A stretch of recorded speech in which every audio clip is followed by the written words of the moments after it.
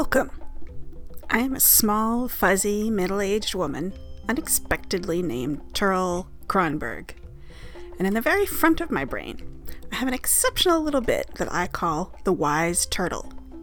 She is the most thoughtful, observant, and compassionate part of me. And this podcast is her platform for speaking to the world. Her aim is to try to understand the patterns of growth in the universe and use those discoveries to help us all uncover the most important, inspiring story of who we are and where we want to go as Earthlings.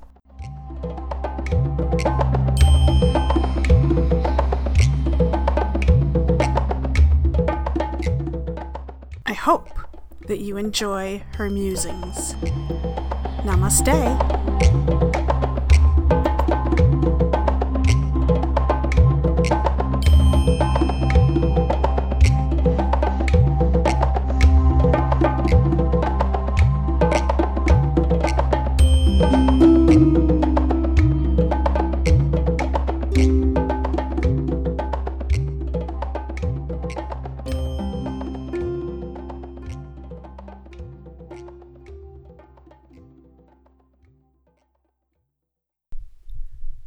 About 25 years ago or so, I edited and produced a zine, little personal magazine as they called it back then.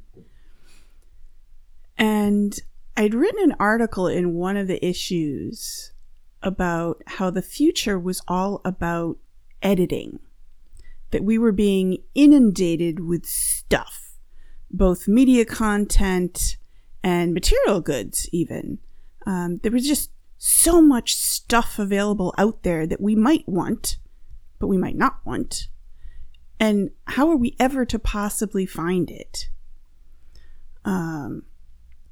We hear a lot about in marketing the long tail, which is how there's some very popular things that a lot of people like, but there are also a lot of very good things that very few people like because they're niche.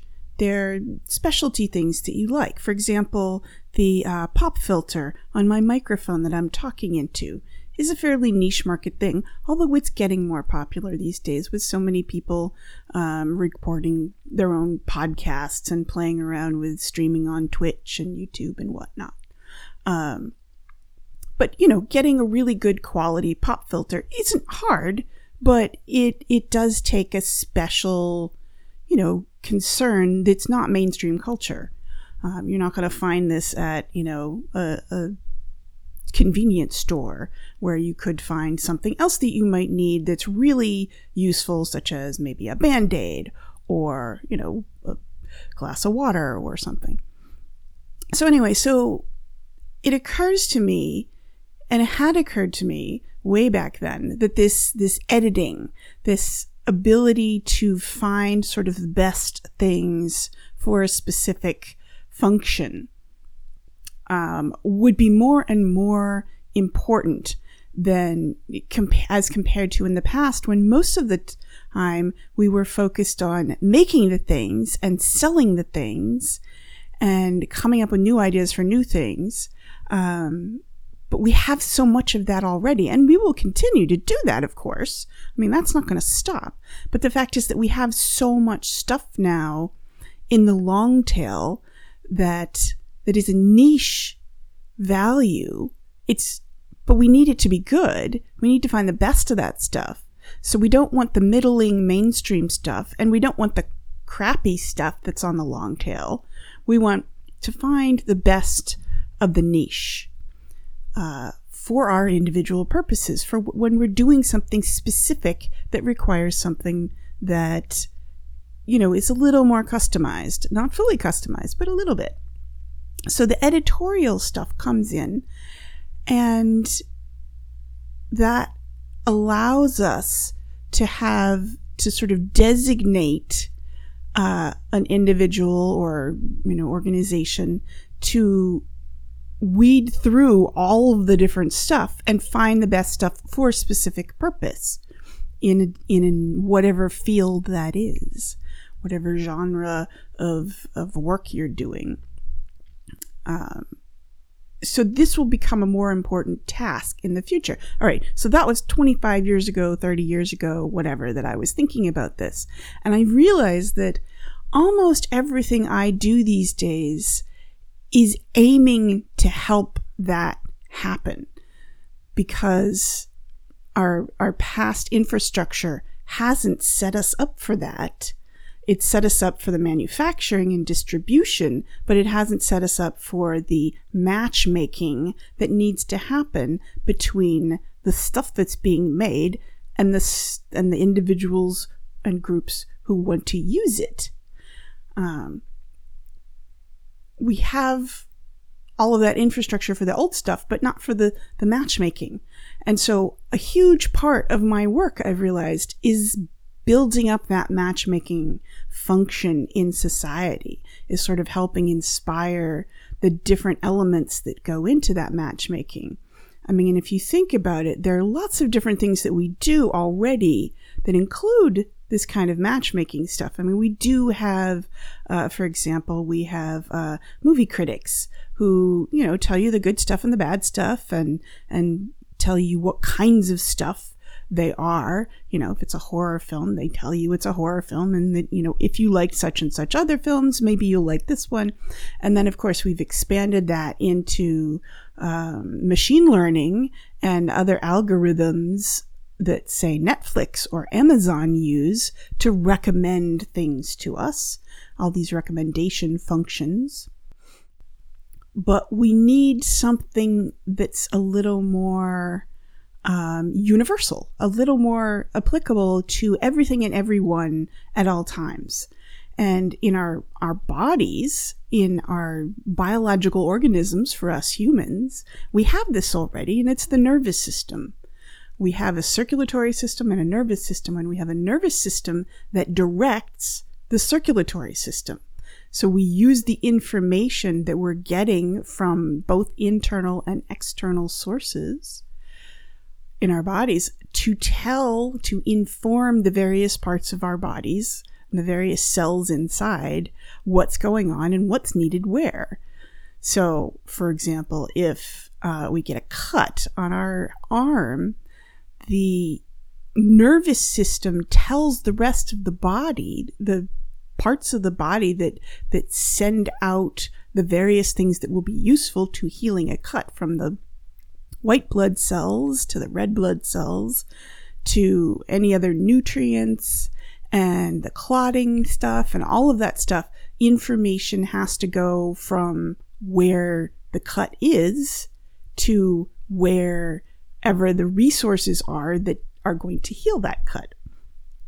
So this nervous system on our planet, on a global scale, doesn't exist yet. We do have a nervous system that's being built, but it's not functioning yet as a way to inform the various parts of the body what's needed where. We don't have that too well yet. Obviously, something like a company like Amazon, or I don't know if there are other, obviously China has their own versions of Alibaba and things like that help direct things. So they help match things. So you can go on to Amazon and say, oh, I'm pretty sure I need such and such component for my computer. It's either I need a new mouse, or I need a new keyboard, or I need a cable. And so you go onto Amazon and you do some searches and you find something that's moderately okay, and they kind of recommend it and it sort of works. And then you tell them to send that to you, and you give them the information of where you are, and it'll send it to you. And obviously that's a big, effective function that works for many, many individuals. Of course, it's not free, and that's a main problem. So obviously, if you look at my work, my recent video on YouTube called The Evolution of Money, you will see how the free part is important. We need things, just like, imagine if you got a cut on your arm, but suddenly that information was either not free to flow around the system, or the parts of your body that produce the red blood cells and the white blood cells and the various antibodies and such that need to go to that cut. Imagine if they weren't free to flow to the wound, you would have problems. You would have major problems, which is what we see in our planet right now. We have major problems because the people who need things can't get them. But the matchmaking system is what I'm most focused on. And so many of my projects, I realized, all fit into that, all slot into that to help evolve a nervous system for our planet. And all of my projects, which I talk at length about in many places on my blog and YouTube and on Twitter and on Reddit. So if you're ever curious about it, follow me on those places. I have the architecture for the new internet, as I call it. And that's a routing system on a very basic level that works for computing algorithms to direct content to globally. Basically, it's you only have 3 to 4 questions that you can answer, and it'll direct you to anyone, any individual or any group or whatever level of information, whatever sort of level of database, device, whatever you want to call it. It'll direct you there with just a few questions, simple questions that pretty much anyone can answer, or at least can be interpreted pretty easily, even by computing systems. So I have that, and that's at the sort of large level, the infrastructure level of the internet itself. But then at a smaller level, I have the idea of of knowing your own purpose, knowing your needs. And that's my speaking up process, which is the loves, losses, dreams, and needs process, which I talk about so often. And that's important for actually generating the content and knowing what you want. And the more we do that on a personal level, the more we know who we are and what we want, and understanding why we want it. So there's a real purpose and direction there. We can start knowing what we need to get there, or at least having a good idea and trying to ask for it. Our inputs and outputs, and being very clear about those. The more clear we are about that, the more we can interact with the global nervous system that we can develop. And so I'm bridging this gap of our needs, our local needs, for example, the needs in the wound on your arm, the needs of the cells in that area, the skin cells and the fat cells, and maybe there are some, vessels or something that are harmed. So those individuals have certain needs that they need to express to the whole system. So I'm working on that level. And then I'm also working on the large scale level of the infrastructure of the nervous system itself for directing information. So when that information does come from some random part of the body, some information comes in and it says, oh, we need something over here. Please help us. We'd like to do X, or we need X. That the other parts of the body that have those resources can find them. So it's this giant editing process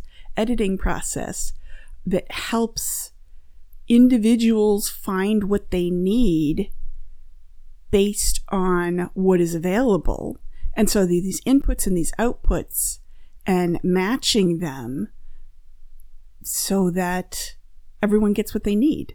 And that's both inputs and outputs. A lot of people forget about the output needs, and they don't sort of realize that those are needs. They just kind of figure that as long as you're, exhaling, and as long as you're able to poop, you don't have any other output needs. But of course you do.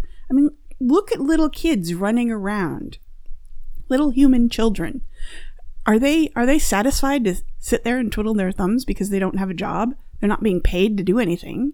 And ideally, they're not being demanded to do anything by other adults around them, or at least not very often, because that's not very healthy.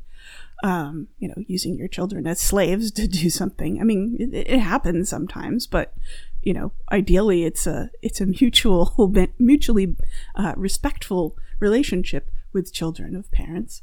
So yeah, do kids just sit there twiddling their thumbs doing nothing because they're not being ordered to do anything by some corporation or boss or even a parent or something? No, they're brilliant, creative beings, as all living organisms are. We're just all creative in different ways. We have these levels of procreation where we can create genes. We can create new genes just by physically, reproducing, but we can also create art, and we can create technology, and we can create new entire cultures and philosophies. And all of those are different needs that we have for expression. Those are output needs. We actually physically have output needs beyond having sex. We have output needs beyond exhaling and pooping. We have needs of making new emotional experiences, which I call art. We have needs of making new models of reality on a scientific level of, objective thinking. And we have needs of creating entirely new planetary cultures. I don't even have a word that I really like for that, but we have needs of that. Not everyone, obviously. I mean, a single-celled organism is only procreating on the genetic level. That is not making new emotional experiences, or at least if it is incredibly primitive.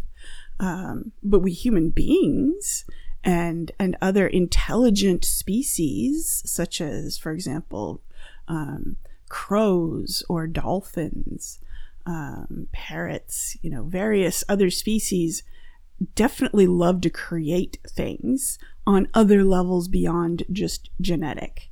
They like, play. They like inventing new relationships, new emotional experiences with one another personally.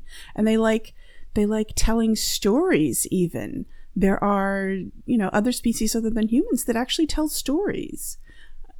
They may be very simple stories, but there are stories. If you've learned about Coco the gorilla who was taught sign language, she told stories. They were very simple stories, but they were stories nonetheless. So yeah, we have these expressive needs that are just as important as our input needs. And if we're not able to fully express ourselves, then we get depressed. And it's the same kind of depression as if we're not able to get, food or water. It's they're both harmful to the body. And we tend to ignore those expressive needs, the freedom to be unique and to create, as well as explore the good stuff in the world.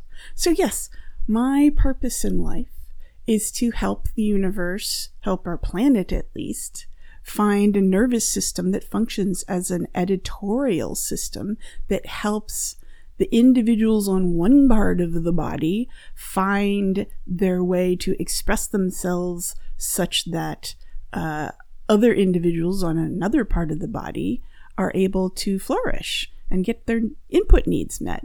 And then vice versa, that local area needs to output things, and the editorial system needs to help direct those to where they are useful. And it's just one big giant puzzle. I'm guessing that we're going to need the help of computers. Are they going to be intelligent? I don't know. That's not important. Right now, we actually just need ones that can physically function. The computers that we have now are great, but they're not being directed to do anything particularly useful as far as matching us with the things that we need. Again, we have a couple things. We've got the recommendation functions, but they're serving very niche markets right now. They're not global. So that's what I'm hoping to help inspire and give structure to, give an architectural plan That's why I call it an architecture for a new internet. It's a plan that helps us design computer systems that maybe they will evolve beyond, but it's a basic seed for the core function. And then programming us humans to actually be good at expressing our needs, of understanding what we really want and why we want it, and then clarifying those needs so that the system can, in fact, match our input and output needs with others' output and input needs.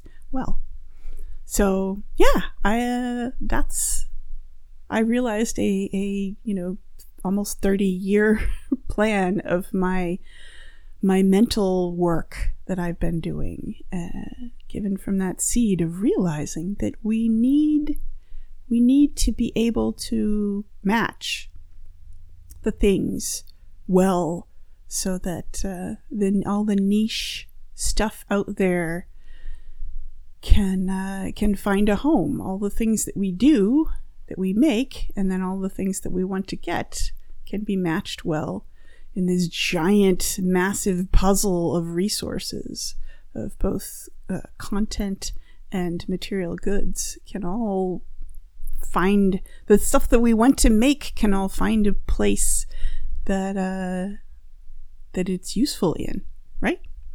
Anyway, yeah, if you have any thoughts, do contact me on any of my various places that I am, including email, which is thewiseturtle@gmail.com. All one squished up, 3-worded, 1 word. I'm also The Wise Turtle on Twitter, and on Reddit, my name is Turl, Turil, and my blog is also Turl, Turil, at .org. So I'm not a .com. I am an organization of Turl. Anyway, I would love to hear your thoughts, and if you'd like to help me on any of this, that would be fantastic. I wish you lots of interesting thoughts about matching your input and output needs with the world's input and output needs. I'll leave you with that. Namaste.